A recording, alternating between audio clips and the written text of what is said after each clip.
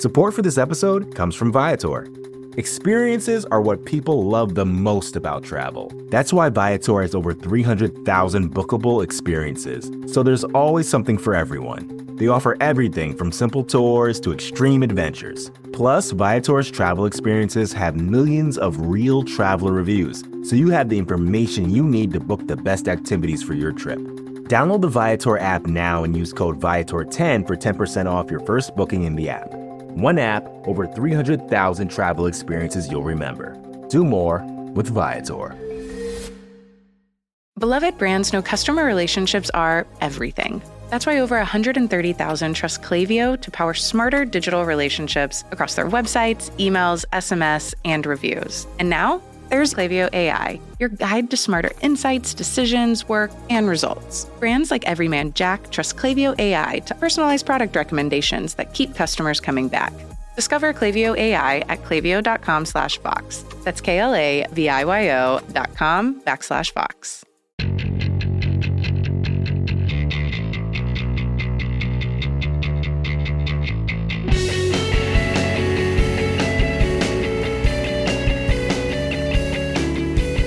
Hello and welcome to The Weeds. I'm Ian Millhiser, and I'm your host for a new mini-series called The Most Dangerous Branch. You might know that Alexander Hamilton referred to the judiciary as the least dangerous of the three branches of government. His idea was that the courts neither command an army nor control the treasury like Congress does. But here's the thing. Congress is so dysfunctional, it can barely agree to raise the damn debt ceiling. And the president doesn't actually have that much authority beyond the power to execute the laws that Congress has already passed. He doesn't have much policymaking authority when he isn't acting pursuant to an existing act of Congress.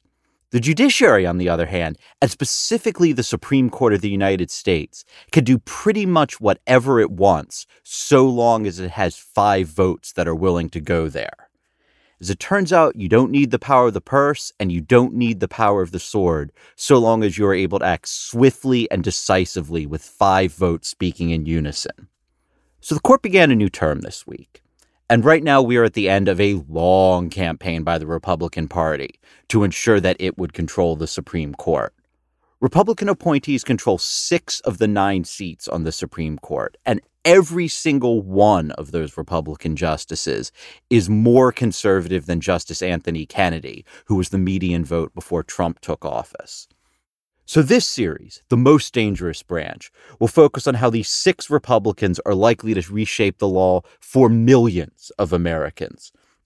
Throughout the GOP's campaign to control the court, the biggest prize, the one they spoke about the most and spoke about with the most vehemence, was overruling Roe v. Wade. And now they are on the cusp of grasping that prize.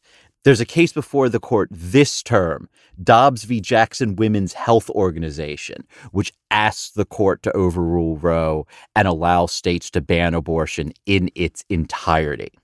So, here to talk about this case and what the future of abortion rights are likely to look like, especially if Roe is struck down, is Melissa Murray. Melissa is a law professor at NYU. You may know her from the legal podcast Strict Scrutiny. She's also a leading expert on Roe, on reproductive justice, on the intersection of race and abortion rights. I really cannot think of anyone else who's better to talk about these issues, and I hope that you enjoy my conversation with Melissa Murray. Also, I just want to make a quick programming note. A few hours after I recorded this interview with Melissa, a federal district judge in Texas enjoined that state's anti-abortion law. Things are very much in flux right now with that law. It's possible that by the time you hear this, a higher court and a more conservative court will have stepped in to reinstate that law.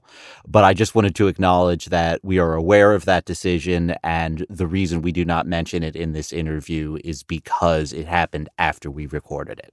Melissa Murray, welcome to the podcast. Thank you for having me. So I want to start with what I really think is the most basic question when we talk about the Constitution and abortion. And I'm going to read a quote from Justice Scalia. He said, regardless of whether you think prohibiting abortion is good or whether you think prohibiting abortion is bad, the Constitution does not say anything about it. It leaves it up to democratic choice.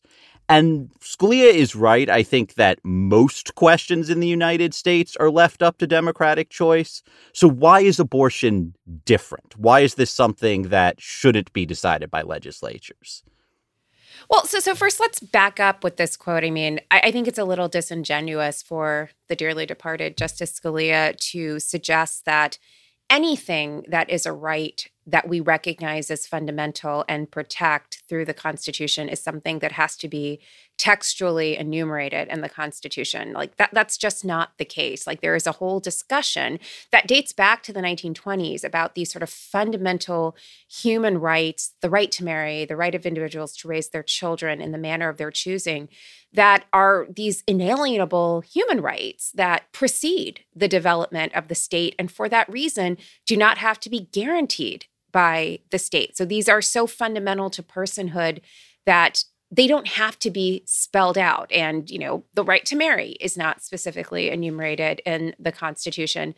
And the idea behind a fundamental right to abortion is the idea that this question of whether to bear or beget a child, to procreate, is so fundamental to the person, and specifically historically has been so fundamental to women's identities, both within the family and outside of it, that it's not something that can be compelled by the state. It has to be freely chosen by that individual because it is so constitutive of identity, of personhood, of what it means to be a citizen to some degree. And so, you know, I just want to start from that point, like this idea that what this Constitution says exhausts what we are able to protect by its terms, I think, is a fallacy. And Justice Scalia certainly knew that. And I think the current conservative movement knows that. I mean, we hear them talking ad nauseum about executive privilege. There is no place in the Constitution where executive privilege is specifically enumerated. We imply it, we infer it from the fact that there is an executive and that that person who acts as the chief executive of the United States has certain duties that require a kind of prerogative to keep some things privileged. So again, the Constitution doesn't exhaust everything, and I just want to put a marker and a pin in that. There's two different legal theories regarding why abortion should be protected. I mean, one, the legal term is substantive due process. The idea is that abortion is this liberty that should just be beyond the reach of government. The other is, you know, again, the legal term is an equal protection theory. You know, the idea that this is so important, as you said, to women's identity. So why does that distinction matter, do you think?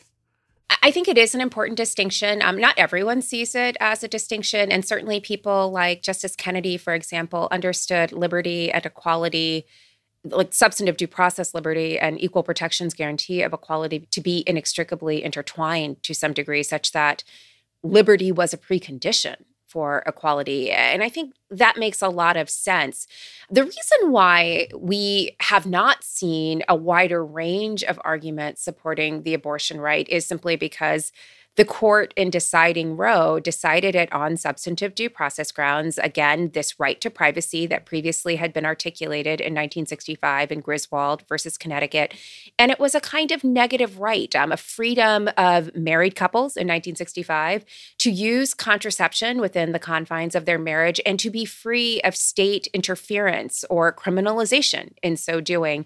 And then a few years later in Roe versus Wade in 1973, the court simply tacks on that vision of privacy to this question of whether there is a right to terminate a pregnancy. Like some decisions are so private, so intimate, like using contraception, like determining whether or not you're going to bear or beget a child, that you cannot make them in a situation where the government is sort of compelling a particular choice. To be very clear, though, those were not the only frames that were animating abortion litigation in the period before Roe. You know, there is a very active litigation in New York State, a challenge to New York's abortion law that is brought by feminist lawyers, and they raise arguments about how the abortion law discriminates on the basis of class. It discriminates on the basis of sex. They are also talking about privacy, but they're talking about equality in a very broad way, talking about the women of color who are most harmed by New York's ban on abortion. And so they're thinking about this in a wide range of terms. Likewise, there's another case in Connecticut, Abele versus Markle, or it's also called Women versus Connecticut. And they too make equality arguments that sound in sex equality, class equality, race equality, in addition to privacy. It turns out that the Roe case is brought by Sarah Weddington and Linda Coffey, and they're relatively young lawyers working out of Texas. They're not really connected up with the rest of the feminist movement that's agitating for liberalizing abortion laws. And I think that's reflected in the arguments they make before the court. They really hew to this privacy logic that is coming out of Griswold. Almost all of their arguments sound in that dimension of privacy, as opposed to the equality arguments the feminists are making. And turns out that the New York case gets mooted out when New York repeals its law, so that doesn't make it to the Supreme Court. Something similar happens in the Connecticut case. That doesn't make it to the Supreme Court. Ruth Bader Ginsburg is trying to litigate a challenge to a federal law that requires service personnel to terminate a pregnancy if they become pregnant and want to keep their job. So there is a female Air Force servicewoman who is pregnant and wants to keep the pregnancy and then give the child up for adoption. And the military says, if you do that, you lose your job. But if you want to keep your job, you've got to have an abortion. So Ginsburg thought this was the perfect vehicle to highlight how abortion wasn't necessarily about avoiding motherhood, but rather simply making decisions on your own terms. And she wanted to highlight the equality dimensions of reproductive rights. And she thought that would be a great case to get to the court. But the Air Force changes its policy. It's mooted out. And ultimately, Roe is the last case standing. And it's the one that the court takes up in 1973. And the court takes the avenue that the litigators have provided. And that's how we get the right to privacy undergirding the right to abortion, even though there were lots of other frames that could have been vindicated. And eventually, when Ginsburg is on the court, and in later cases like Casey, you begin to see the seeds of an equality argument emerge, this idea that the right to terminate a pregnancy is absolutely essential to sex equality in this country, for women being able to sort of interact with the rest of the world as citizens of the United States. That comes later, but it was a path that Roe could have taken, but the court did not. One thing that's always strikes me when I read the Roe opinion, I mean, Roe was 1973. That was 8 years before the first woman was confirmed to the Supreme Court. It was also 3 years before Craig v. Boren, which is the seminal decision establishing the modern framework for gender equality. And I'm always struck by how the justices just seem to lack the vocabulary that we now have to discuss gender equality. I mean, I wonder, and I mean, maybe I'm being Pollyannish here, but like, would the politics of this issue have played out differently if from the beginning we'd been talking about this in a less abstract way and like using the sort of robust vocabulary of gender equality we have now? I think that's surely correct. Not only did the court gain experience in talking about sex equality as the 70s went on, I think we would have understood abortion restrictions as a species of sex discrimination, rather than as simply a means of the state interfering with private choices, right? So I think there would have been a much broader understanding of the stakes of this question. And I think you get a glimpse of that in the Casey opinion, where Justice O'Connor is on the court. And, you know, I always think— That was 1992, right? Yes, it's a 1992 case. Everyone expects that Casey will be the case that overturns Roe. And instead, Souter, Kennedy, and O'Connor strike this kind of compromise where they maintain the core of Roe, but make some other changes that are actually quite important. But one of the things that I always think is so striking about Casey is that the court upholds quite a lot of the Pennsylvania Abortion Control Act that's being challenged in that case, with the exception of one provision, the spousal notification provision that required Pennsylvania women to first notify their husbands if they were going to seek an abortion. And, you know, the opinion really takes issue with this. And I assume, and I think my assumption is likely correct, that this was the piece of the law that Justice O'Connor really took issue with. And, you know, I raise this, I think it's important in terms of representation in two ways. So one, I think it makes clear that you really needed a woman on the court to be able to identify what an indignity it would be to ask a woman to first notify her husband before making a decision like this.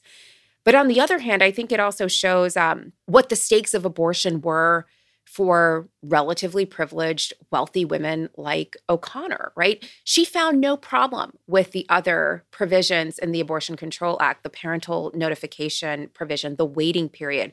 For someone like her who was just sort of used to breaking down barriers and just sort of, powering through things, there was no waiting period that would stop her if she wanted to get an abortion. There was no parental notification requirement that was going to keep her from doing what she felt she needed to do.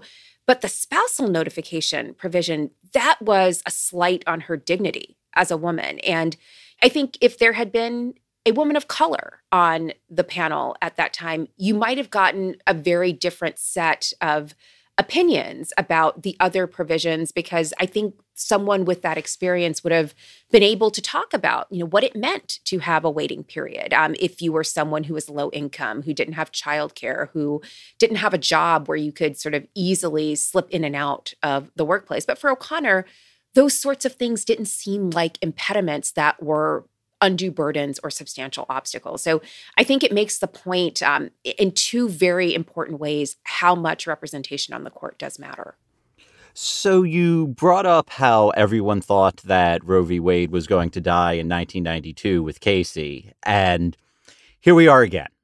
There's this new case, Dobbs v. Jackson Women's Health Organization. And I think folks are pretty pessimistic about whether Roe is going to survive this case, too. So before we dig down into it, can you just tell us a bit of what this case is about and what's at stake here? So Dobbs is a challenge to Mississippi HB 1510, which is a law that prohibits abortion at 15 weeks of pregnancy.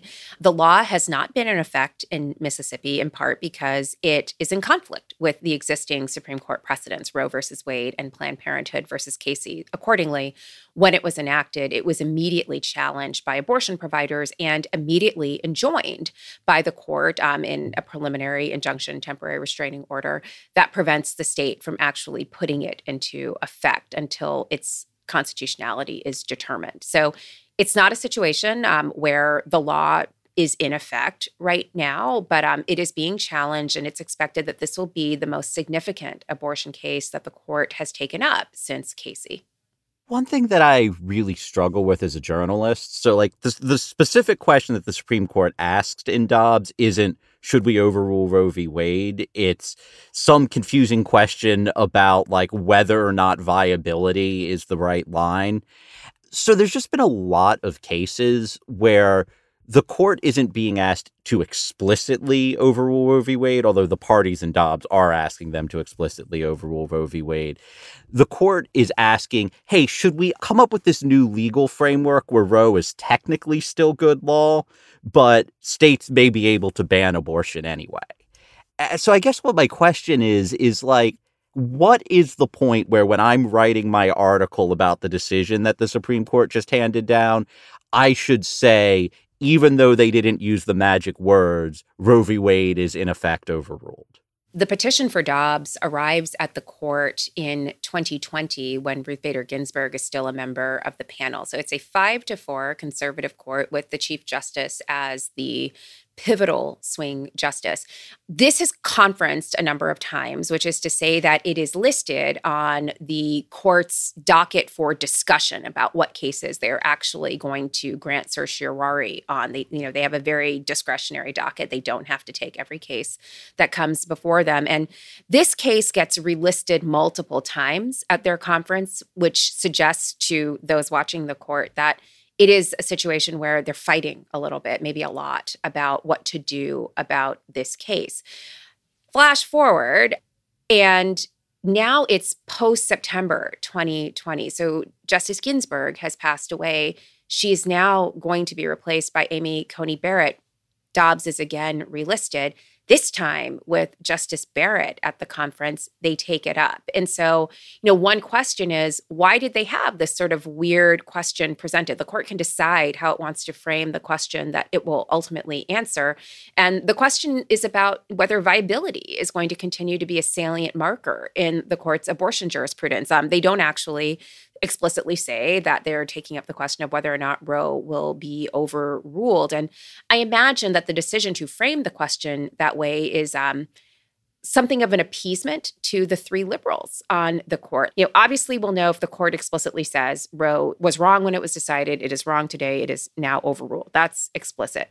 But the de facto overruling of Roe, I think, is more subtle, and I think it's harder for the media to pick up on, unfortunately. And the more subtle de facto overruling is to do something like, for example, say that viability is no longer a salient marker in the court's jurisprudence. And so that upholds the Mississippi law, which would send abortion access in Mississippi into disarray, for sure. It would also send the lower federal courts into disarray as they try to figure out whether a 10-week ban is okay, or a 6-week ban for that matter. And that confusion by itself hobbles abortion access, like the fact that people don't know what is permitted, clinics don't know what is legal, what is lawful. That will chill abortion access, certainly.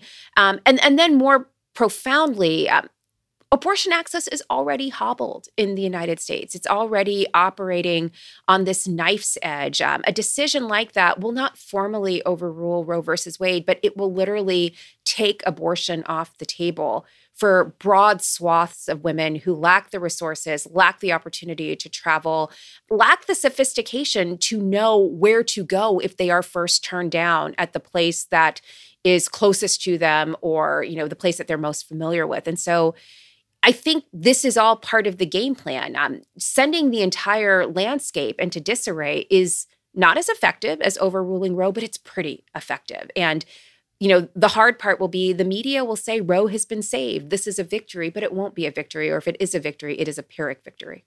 Let's say we do get a sort of disingenuous opinion which says, oh, yeah, we rule today that the core holding of Roe must be affirmed and stare decisis and yada, yada, yada. And then it says, but the new rule is that the question of when the fetus is viable is up to the state legislature. So like Mississippi could determine that the fetus is viable in the first minute of pregnancy. Should liberals be happy that, like, at least there's this little nub of Roe left that someday we could maybe cause to reflower again? Or, should conservatives be happy because they get the result that they want without maybe having to pay the full political price? So I think conservatives should be happy if this happens because they do get almost everything they want without paying the full political price. And to be clear, I think there is a political price to be paid to formally overrule Roe versus Wade in an election year. And I don't think anyone in authority necessarily wants to see American women marching to the polls with Roe's death on their lips.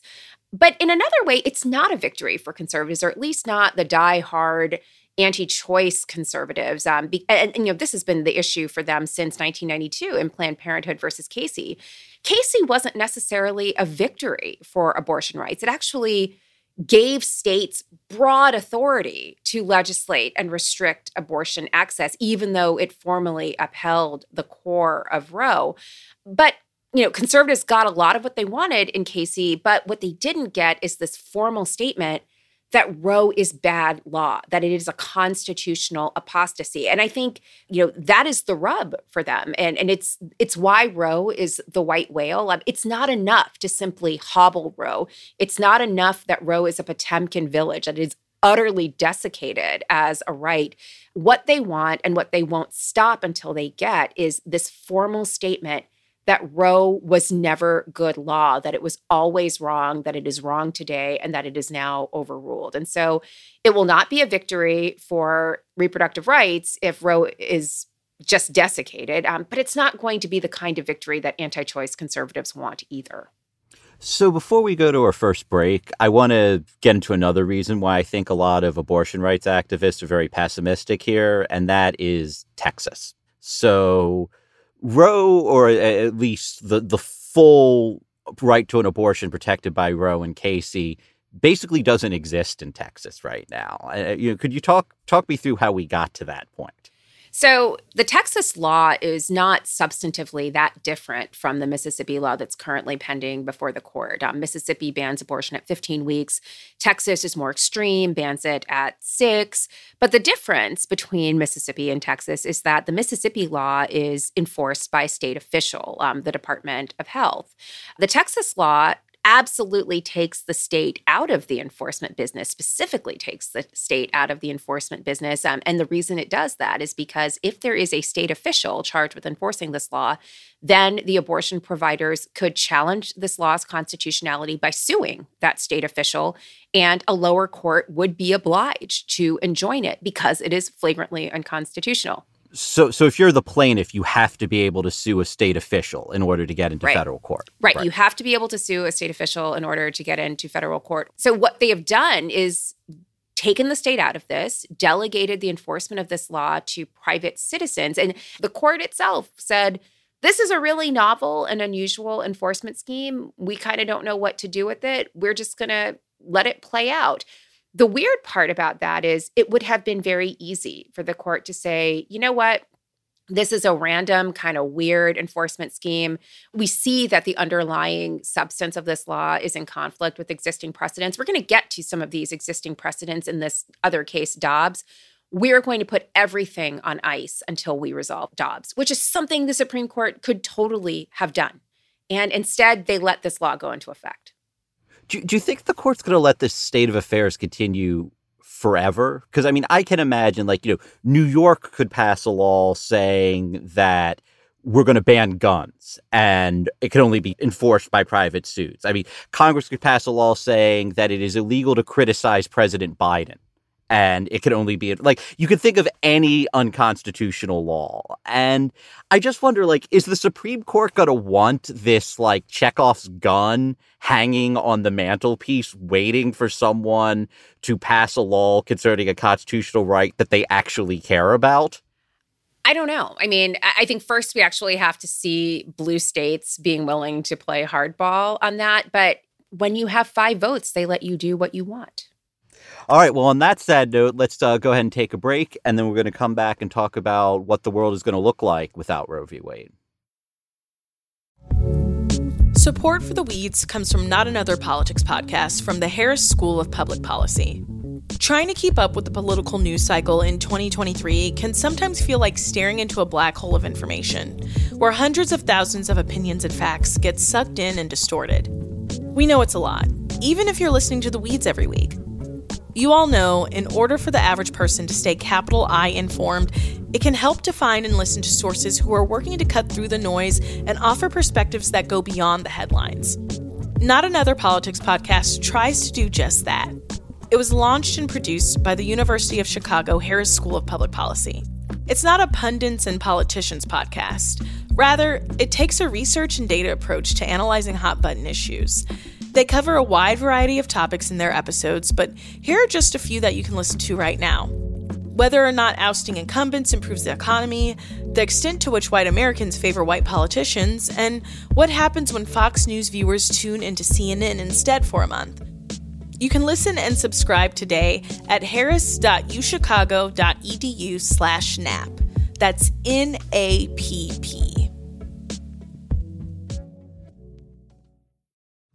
Support for The Weeds comes from Burrow. I love hosting people, so I know that having family or friends stay the night might seem like a great idea until you find yourself scrambling for extra cushions. Or worse, scrounging up an air mattress only to realize it has a hole in it. Well, you won't need to worry about any of that with Burrow's new Shift Sleeper Sofa. Burrow's new Shift Sleeper Sofa can make your guests feel at home. It's an everyday sofa that easily converts into a queen-size bed that they say comfortably sleeps 2 people. The Shift Sleeper Sofa has layers of memory foam, therapeutic comfort foam, and a supportive core foam to provide an amazing night's sleep for your guests. And like all of Burrow's furniture, it's a breeze to get in your home with a painless online shopping experience and free shipping to your door. You can check out Burrow's new Shift Sleeper Sofa and all their furniture at burrow.com/weeds and get 15% off your Burrow order when you do. That's burrow.com/weeds for 15% off your Burrow purchase. burrow.com/weeds. Welcome back. I'm Ian Millhiser. I'm here with Melissa Murray, and we're talking about the future of abortion rights once the Supreme Court rules in a big case that it's going to hear this term. So let's assume the worst.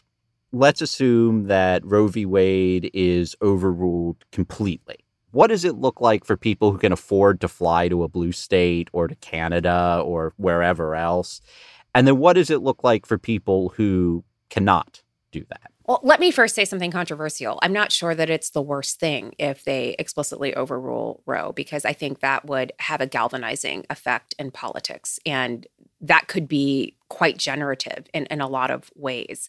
It would certainly wake people up. I worry that a functional overruling of Roe without actually saying Roe is overruled insulates people, anesthetizes them to what the real dangers are. And that, too, would hobble abortion access, but wouldn't provide the catalytic moment that I think would wake people up and get people moving in politics. So let me just bracket that for a minute about, what is the actual worst case scenario.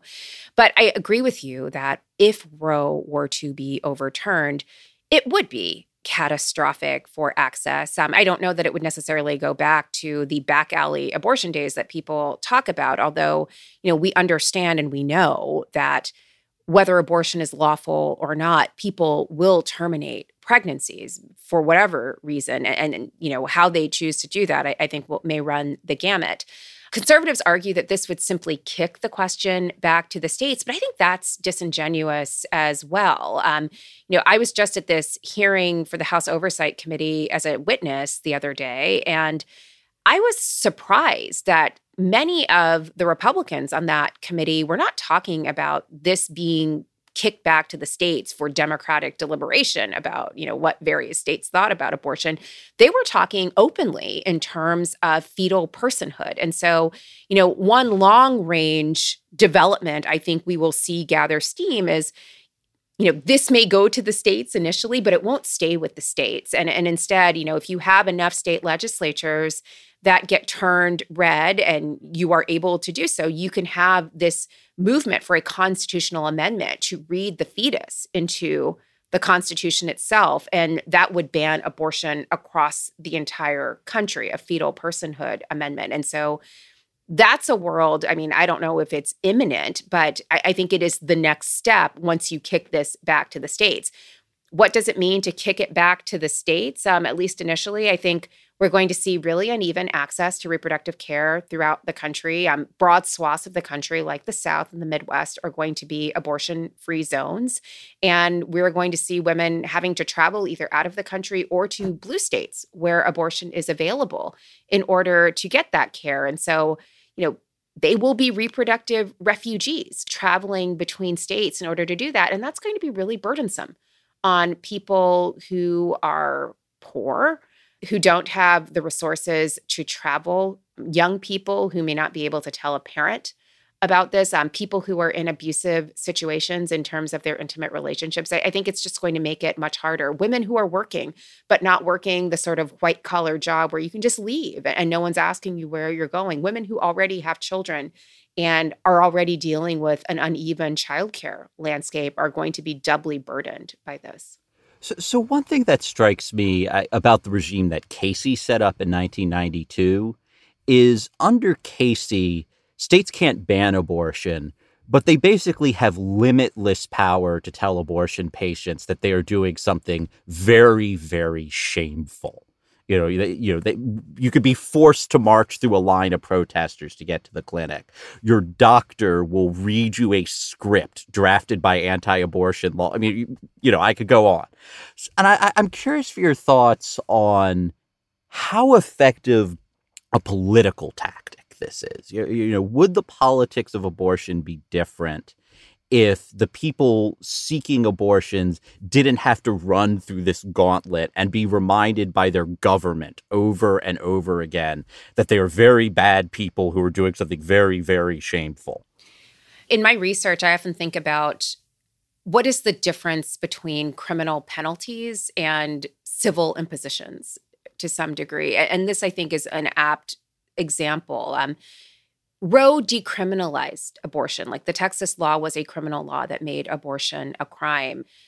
But that doesn't mean that the desire to treat something as a moral judgment in the manner of a crime simply evaporates because the Constitution or the Supreme Court says that it cannot be criminalized by the state. I think you can see similar kinds of impulses emanating from Lawrence versus Texas, which decriminalized same-sex sodomy. There are lots of ways in which you might continue to communicate that you have deep antipathy for abortion short of a criminal law. And I think that's what we saw with those TRAP laws, targeted regulations of abortion providers that required ultrasounds of women seeking abortions, that require physicians to read a script, again, like compromising certain professional norms among physicians. And so, I think of those as a kind of convoluted web that individually seem unobjectionable. What's the big deal about a script? What's the big deal about an ultrasound? But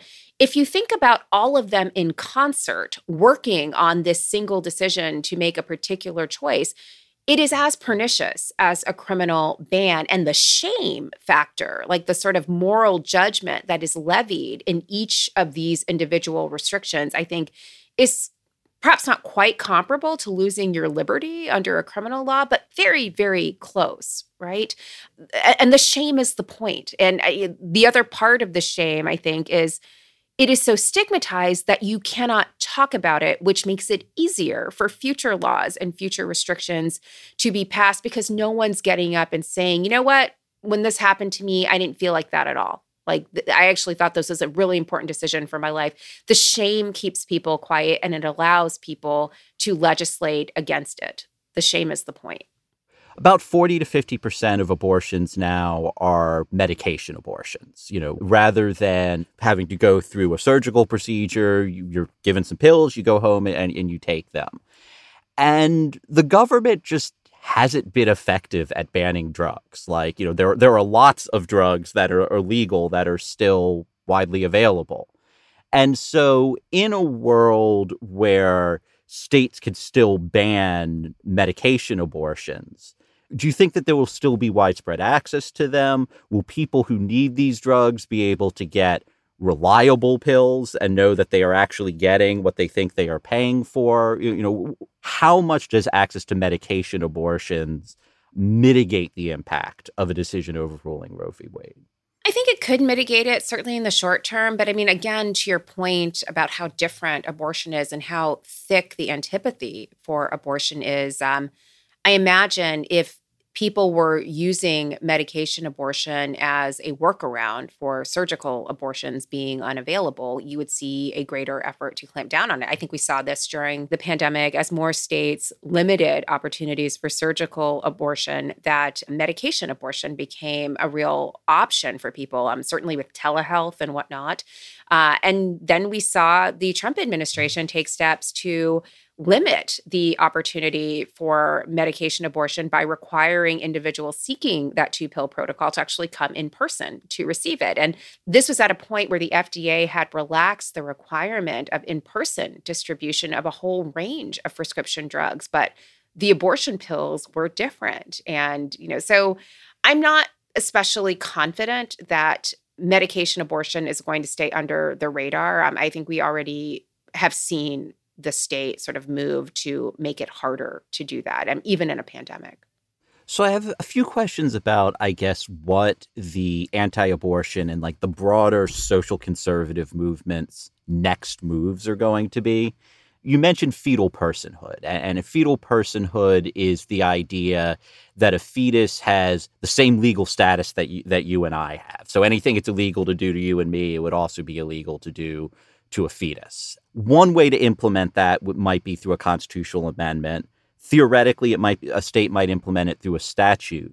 But I've also seen some lawyers argue that the Constitution already requires the government to treat the fetus as if it has the same status as a person.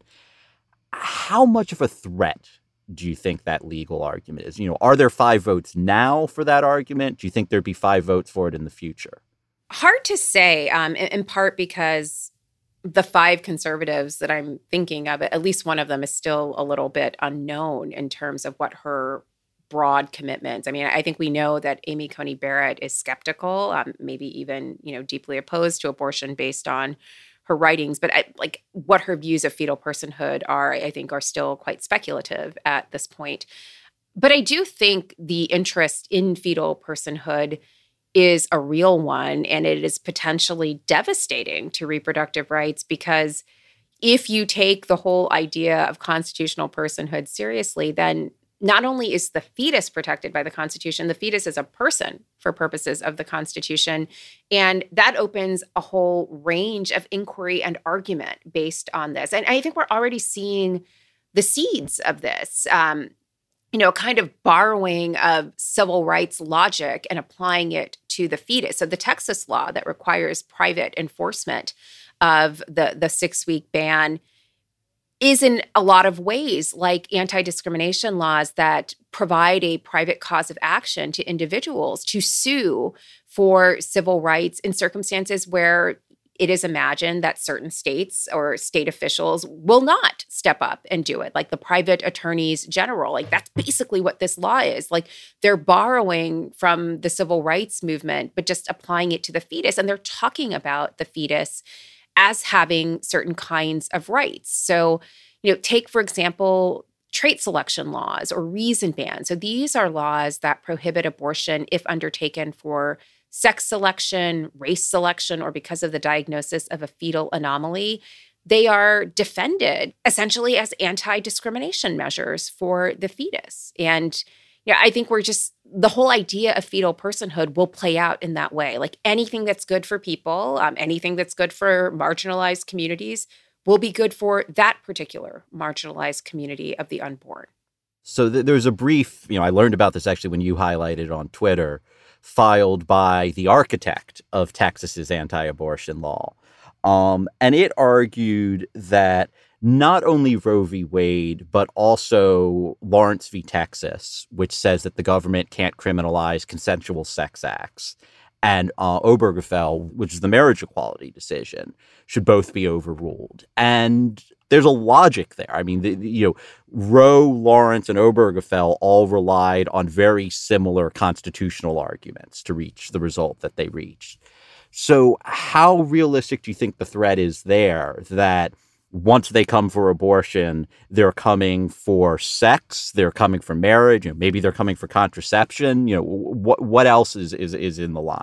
So when I tweeted that, someone came at me and accused me of, having hyperbolic lady parts. I don't know that it's hyperbole at all. And I've said this before, I'll say it again. If you come for Roe, you're essentially coming for this idea that the Constitution does not protect a right of privacy for this kind of intimate decision making. And if that's your premise, then what else is off the table? Nothing, really, given all of the other decisions that have been rooted in the right to privacy. Contraception is certainly on the table. And to be very clear, the conservative legal movement has talked about certain forms of contraception, like the IUD, as an abortifacient, right? So contraception is very definitely in the crosshairs if Roe falls. That brief that Jonathan Mitchell, the architect of SB 8, filed, that brief not only speaks of Lawrence and Obergefell, but also references Loving versus Virginia, the 1967 decision that legalized interracial marriage on both equality grounds and privacy due process grounds. It also mentions Griswold versus Connecticut, which is the decision that started all of this in 1965 by announcing a right of privacy. So, and that's the contraception decision. Yeah, it's a contraception decision. So it's not going to just end with abortion. There is a common thread that links all of this, a through line that goes through all of these decisions. And that through line is Griswold and privacy. And so these fates are linked in certain ways. And, maybe it's abortion today, pregnant people, women today, but it won't just be pregnant people and women going forward. Almost immediately after the Texas decision came down, which effectively allowed Texas to ban most abortions in that state, we saw the court's approval ratings crater. There were 3 different polls. I don't know if that's going to sustain itself or not, but you can imagine, so they overrule Roe. Maybe they go after Obergefell too. So now people who are married could potentially lose their marriage. Maybe they go after Lawrence, or they go after they go after Griswold, and all of a sudden our most private, sexual activity is something that the government can control. At some point, you would think that there would be a backlash. How much legitimacy do you think that the court has to start bringing the government back into what have, for 50 or 60 years been very private spaces that the government cannot touch? Well, so again, when you have 5, they let you do what you want, right? So that was why there was all of this anxiety around the court, so much anxiety about Justice Ginsburg maintaining her seat, so much keening and wailing when she passed away because it was obvious what was going to happen. It's also why you've seen the Republicans move on the courts like nothing I've ever seen, right? I mean, they have been incredibly, incredibly focused and successful, not just on the Supreme Court, but in the lower federal courts. At the Supreme Court, we've seen outlandish power plays, like refusing Merrick Garland a hearing. That was outrageous, and then set the tone for what we saw when Justice Ginsburg passed away. I mean, to be fair, he was the sitting president at the time, but to pass through a justice in less time than it would take a university to tenure someone is really unorthodox. I mean, it was a very quick and speedy confirmation process. But that was the point, right? Many of the things that they are doing are not policy choices that would have broad support among members of the public. That's why you're seeing these low polling data about the court and about Congress, for that matter. These are not things they could do in majoritarian politics, but it is a set of things they can do in minoritarian politics using the courts, weaponizing the courts as a means of promoting a minoritarian agenda. And that's essentially what they have done here. And so, yes, I think there had been a sense, because of the things that had happened before, the denial of Merrick Garland, the nominating Neil Gorsuch after the fact, what happened with Amy Coney Barrett's seat, all of the flap around Brett Kavanaugh's nomination. I think people were already beginning to get some sense that maybe the courts were captured, maybe the courts were being weaponized in some degree. And then after September 1st, with that highly unorthodox decision on the shadow docket, I think you had people who were like, wait a minute, this is not cricket. Something's really off here. And I think that polling data reflected a sense that, oh, wow, it's really true. The court is ideologically captured. And that's what we're seeing. And I also think it's why we had 4 justices hit the speech circuit to tell us that, in fact, they are not partisan hacks, which is a little bit like, the lady doth protest too much. Is there a political limit to what the court can do? I mean, 10 years ago, I wouldn't have imagined that court packing, the idea that you could add new seats to the Supreme Court to dilute the votes of its current members would be something under serious conversation. There's a theory called departmentalism that, Biden could just order the U.S. Marshals not to enforce the court's opinions. There are radical tactics that could be deployed against a rogue judiciary. At what point, or does there come a point where you think the public starts saying, yeah, that's what we got to do? So I don't know what that point is. I mean, I really think that's a question for folks on the ground. What is the tipping point for the public? I would have thought the tipping point was when an armed mob rolled on Congress, but apparently that was not yet a bridge too far. Yeah, I think that's the question. Have we become anesthetized to anti-democratic influences in our society to the point where everything seems normalized and there's nothing that could catalyze us to action? I don't know.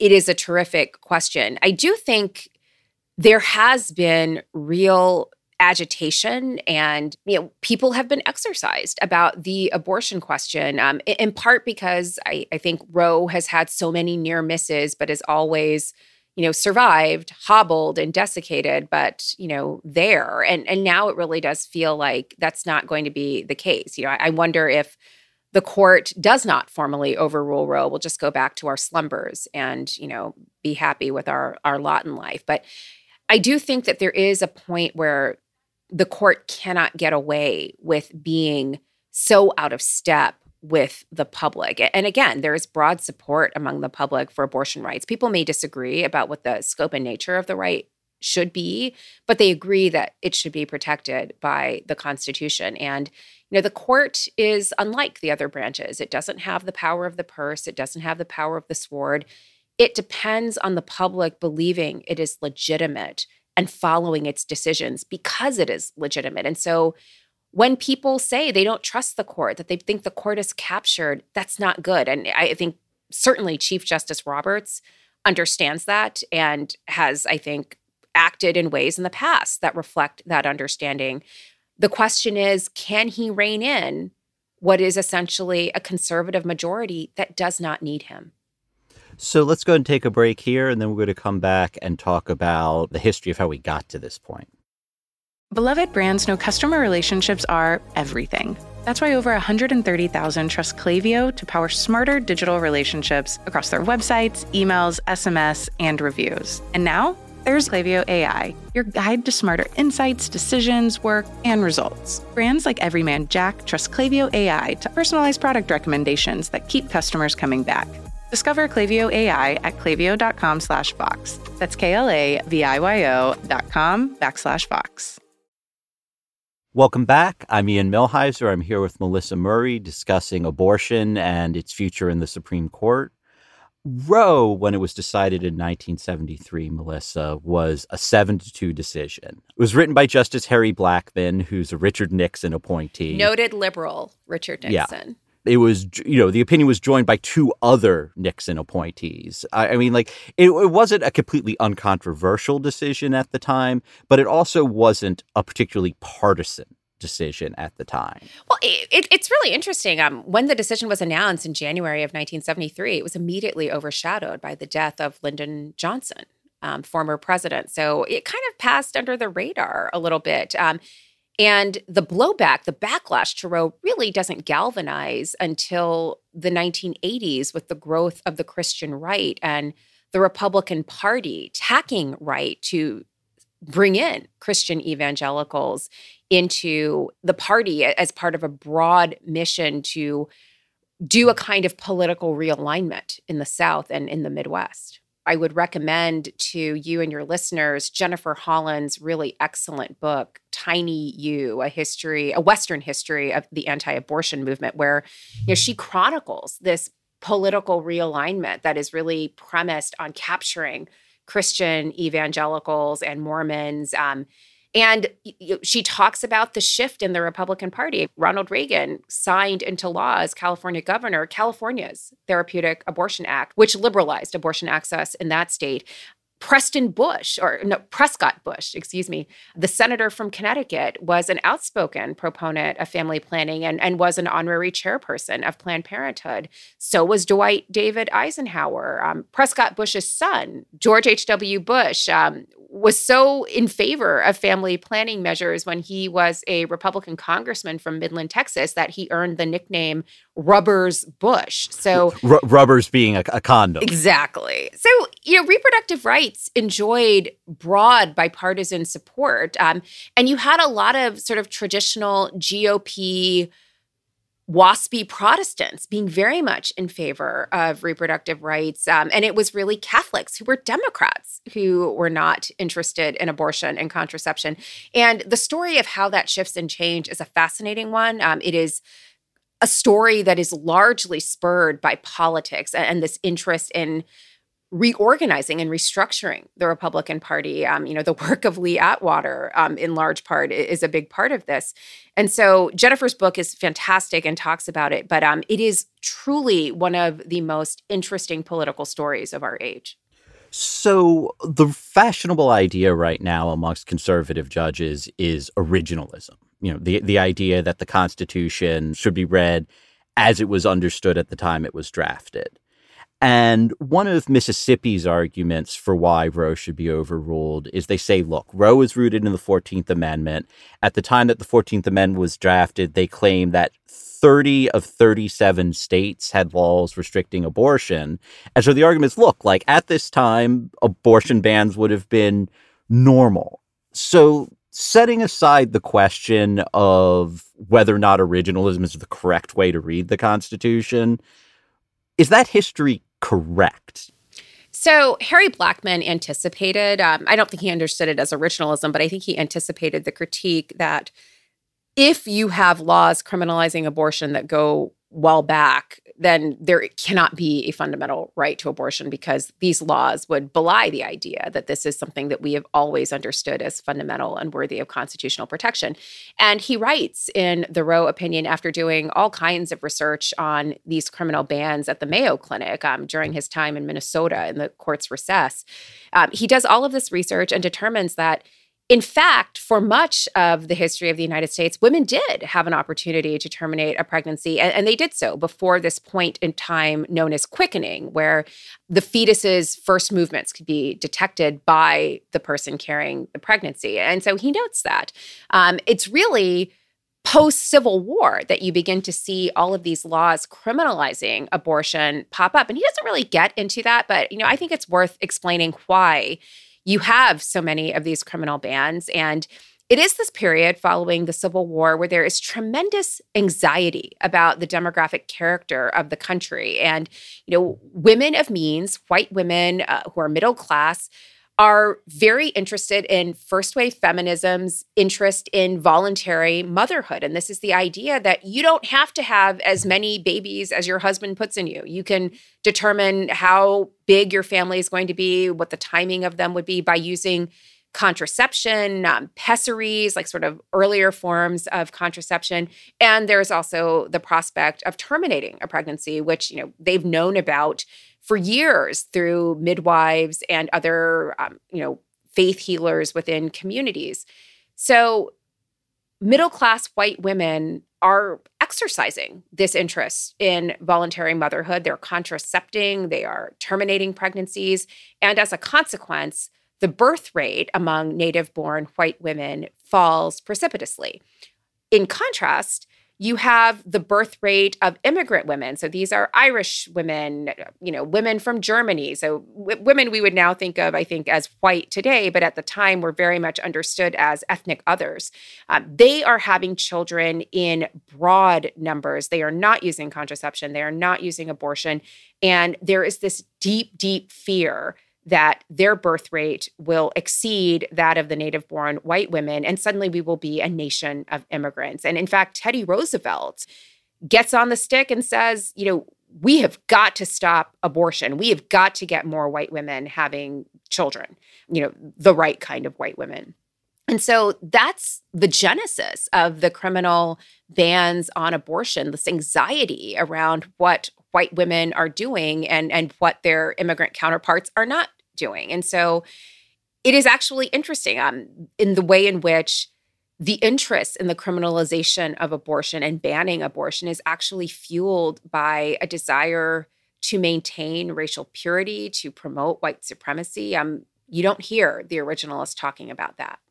So you wrote a fascinating article about, I guess, the intersection of race and abortion rights. And one point that you make in it is that at least in the post-Civil War period, the professions played a big role in the criminalization of abortion. Doctors tended to be white and wealthy, and often people who were performing abortions came from folk medicine traditions. I mean, can you just flesh out that argument for me? Because I just found it so fascinating. Sure. The campaign to criminalize abortion is animated and driven primarily by physicians. This is a period of time post-Civil War where the medical profession is actually trying to professionalize itself. This is sort of the beginnings of obstetrics and gynecology as an actual field.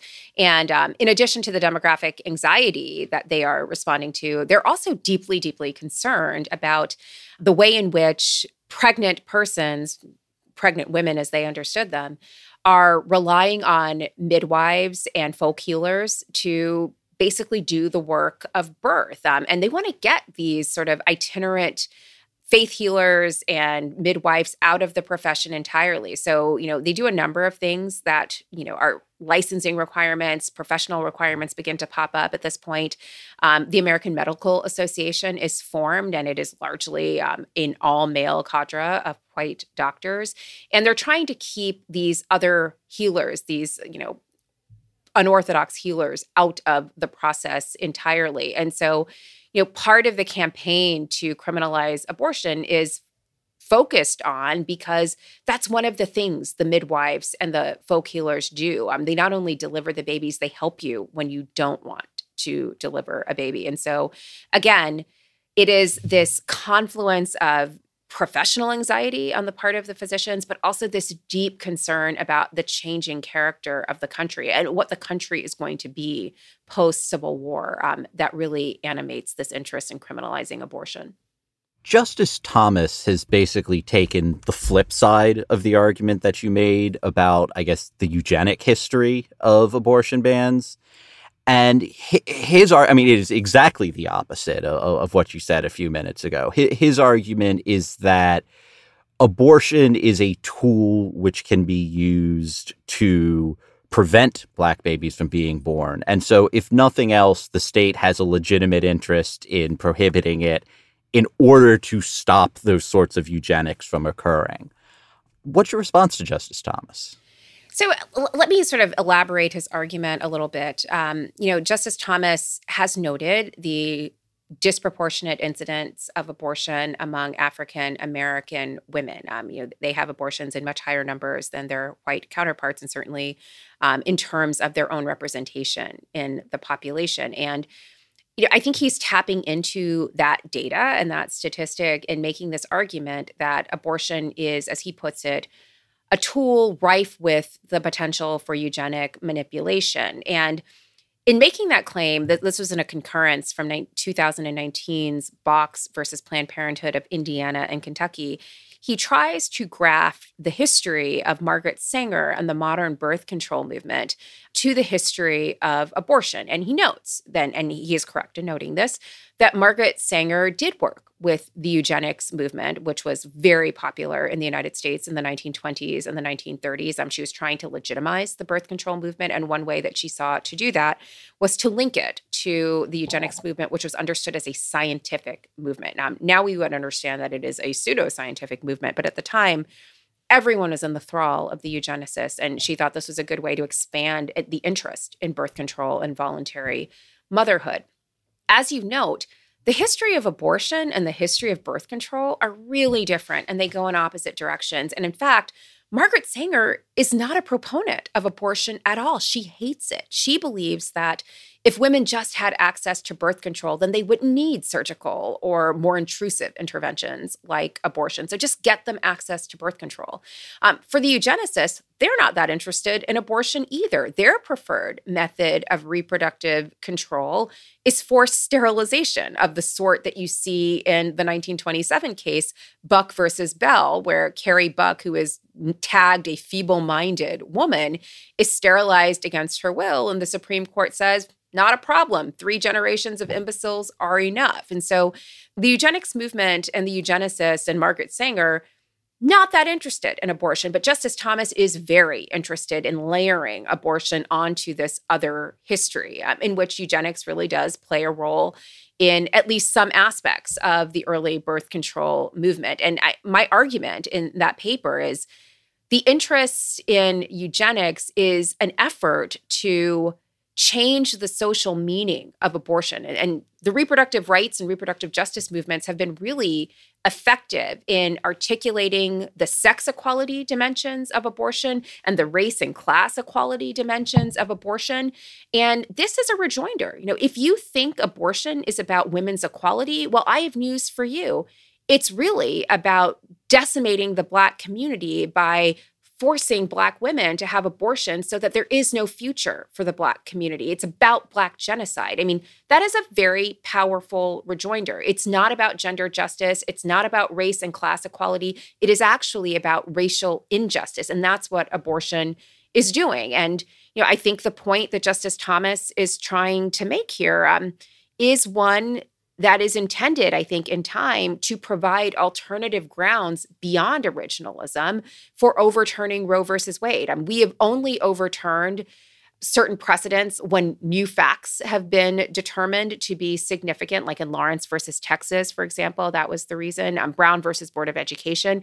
And also in circumstances where we have wanted to correct or repair a racial injustice. And, the court's decision in 2020 in Ramos versus Louisiana, which was a challenge to a law that allowed non-unanimous jury convictions to stand as a basis for conviction, the court struck down that particular precedent on the ground that it had not fully grappled with the history of non-unanimous jury verdicts as a means of promoting and securing white supremacy in the South. And so you could totally imagine a court saying, Roe is really about racial injustice. And if we want to repair that injustice, the only avenue is to overrule Roe as well. I want to close by taking the rhetoric of the anti-abortion movement very seriously. So, we have Justice Thomas presenting abortion as if it is an entry towards eugenics.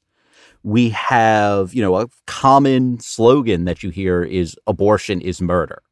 And so, the idea is that abortion clinics are engaged in a sort of systematic killing that is similar in magnitude to the Holocaust. And if I believed that to be true, I would want to use every policy lever available to me to stop it. I would want there to be birth control pills passed out on every street corner. I would want there to be very generous welfare programs for people who are pregnant, every possible lever that can be used. And instead, many of the same people who are now filing briefs asking the court to overrule Roe v. Wade also filed briefs in the Hobby Lobby case asking the court to limit access to contraception. So what's going on here? I'm trying to understand why one of these things is not like the other. I think it comes down to this basic question. Is the anti-choice movement about care, whether it's of the fetus or of the pregnant person, or is it about control? It's not just that those who are now calling for Roe to be overruled were also very much in favor of individual employers not being required to furnish contraception to their employees as part of an employee health plan. It's that many of the states where we see some of the most restrictive abortion legislation are states with the highest rates of maternal mortality and infant mortality. They have the most uneven opportunities for meaningful and scientifically appropriate sex education. They have the most limited benefits in terms of TANF for needy families. They have been the ones to refuse Medicaid expansion. So if the question is about loving life, where is the interest in life? And they're actually, I think, within the pro-life movement, as they understand themselves, there is actually a group that is making this argument. And interestingly, it's largely a group of African-American Democratic lawmakers. So they call themselves the Whole Life Democrats. And they are very much against abortion, but they are also against state violence against Black people. They are also in favor of expanding Medicaid so that more people who are under-resourced can have access to health care. They are in favor of expanding the social welfare state through public assistance and TANF benefits. They are interested in thinking about the death penalty and the disproportionate impact of the death penalty on certain communities. So their view is literally, we are pro-life, but for the whole life. And one of the things I'm so fascinated by is how they are going to interact with the mainstream conservative legal movement, where all of those other things are not on the table and, in fact, are exactly what the conservative legal movement abhors, right? So they're on the same page with regard to abortion, but on nothing else. And how that movement nests within the anti-choice movement, I think, is going to be a really interesting development, because right now, they do need the whole life Democrats. They are always trotted out to show that, there are Black people who hate abortion. Every time reproductive rights people talk about the race and class equality dimensions of abortion bans, they trot out the whole life Democrats to say, here are Black people who hate abortion. Well, they do hate abortion, but they really want these other things that are just not on the table in terms of policy decisions that the conservative legal movement are willing to undertake. They are not interested in a broad and encompassing social welfare state, which is, maybe would make it easier for people to keep pregnancies and to continue them. Thank you, Melissa Murray, for walking us through all of these issues and the potentially very grim future facing people who need an abortion in the future. Thanks for having me. It's great to be here. So that's another episode of The Weeds. Thanks to everyone for listening. Thanks to Melissa for being my guest. The Weeds is produced by Sophie Lalonde. Libby Nelson is our editorial advisor. Amber Hall is Vox's deputy editorial director for Talk. And The Most Dangerous Branch will be back soon with a new episode about what the Supreme Court is likely to do to America's gun laws.